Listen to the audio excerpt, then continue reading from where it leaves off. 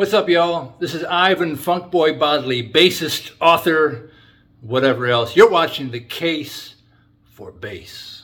Rock. How many basses do you have? I don't know. I think probably about 20, but I'm not sure. And again, I used 3 of them, 2 of them really. So Okay. most of them are wall candy. It's always scary when someone says, "I don't know." I'm not sure. Well, there were two more that came into the fold this year. So whatever my count was, it just got thrown off. So I think it was in the 20 range, or right at 20, I think.